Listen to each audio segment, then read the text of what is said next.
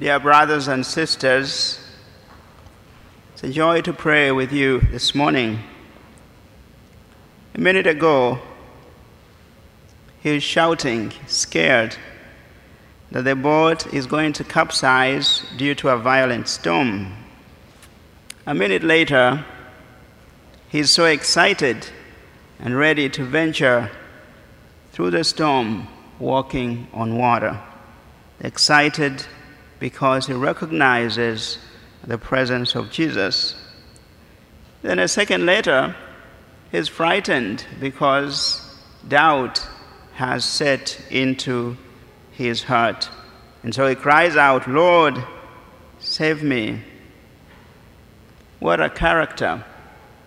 And that is our Simon Peter. From moment to moment, his state changes from fright to excitement to doubt. And what makes the difference? What makes the difference is whether he sees and recognizes the presence of the Lord or whether he does not see him. In our first reading, we have another character, Elijah. Until now, Elijah has been performing marvelous, wonderful signs, proclaiming the preeminence of Yahweh.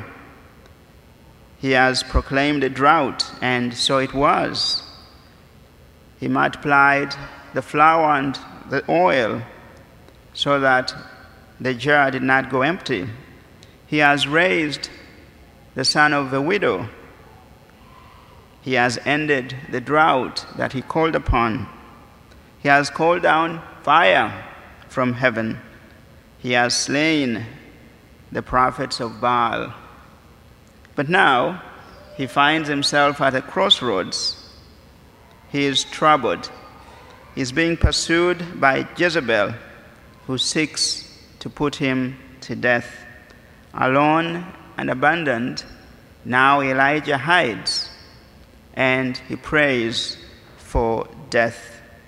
He feels like the God he has served all this time is now absent. He does not feel his presence. And so he longs for the presence of God. In the midst of his longing for God's presence, Elijah hides in a cave. And there, marvelous things happen. A great wind, an earthquake, a fire. All of these being spectacular events, but the Lord is not in them. Instead, a while later, in the quiet, gentle whisper, Yahweh appears, as if to say to Elijah, "My servant, I, the Lord your God, I am with you, even when I'm not doing the mighty things that you think I should do."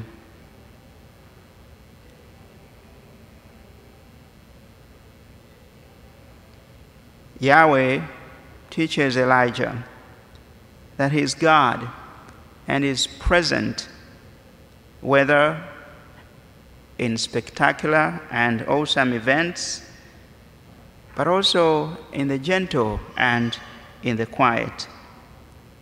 Elijah must learn to know the presence of God in the midst of the ordinary, in unimaginable ways that only God chooses.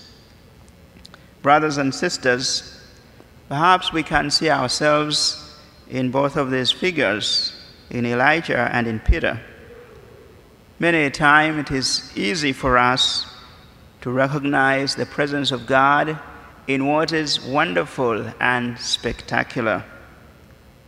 On the other hand, there are moments when we feel abandoned even by God himself. In the ordinary events of life, sometimes it feels like God is not there. We cannot discern his presence. Think about it. When you make your ordinary decisions about what to do today, about what to eat, about what to wear, Are you aware that God is there with you in that very moment? Or do you feel as if God is not there and His decisions are simply yours? The invitation of the Lord today is to recognize His presence in the ordinary, in the simple, and in silence. God does not have to appear to be present.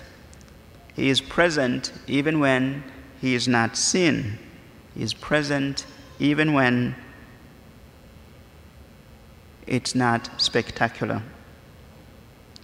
Our prayer today then is for eyes that see with faith, that see what is invisible or who is invisible, that we can imagine and be awakened to the presence of God in the ordinary, in the simple, in the gentle, in the routine, in the unimpressive, in the confusing, in the sufferable moments, in the everydayness of our lives. We ask Him now to open our eyes that we may see Him, and by seeing Him, may our hearts be calmed, comforted, and given confidence.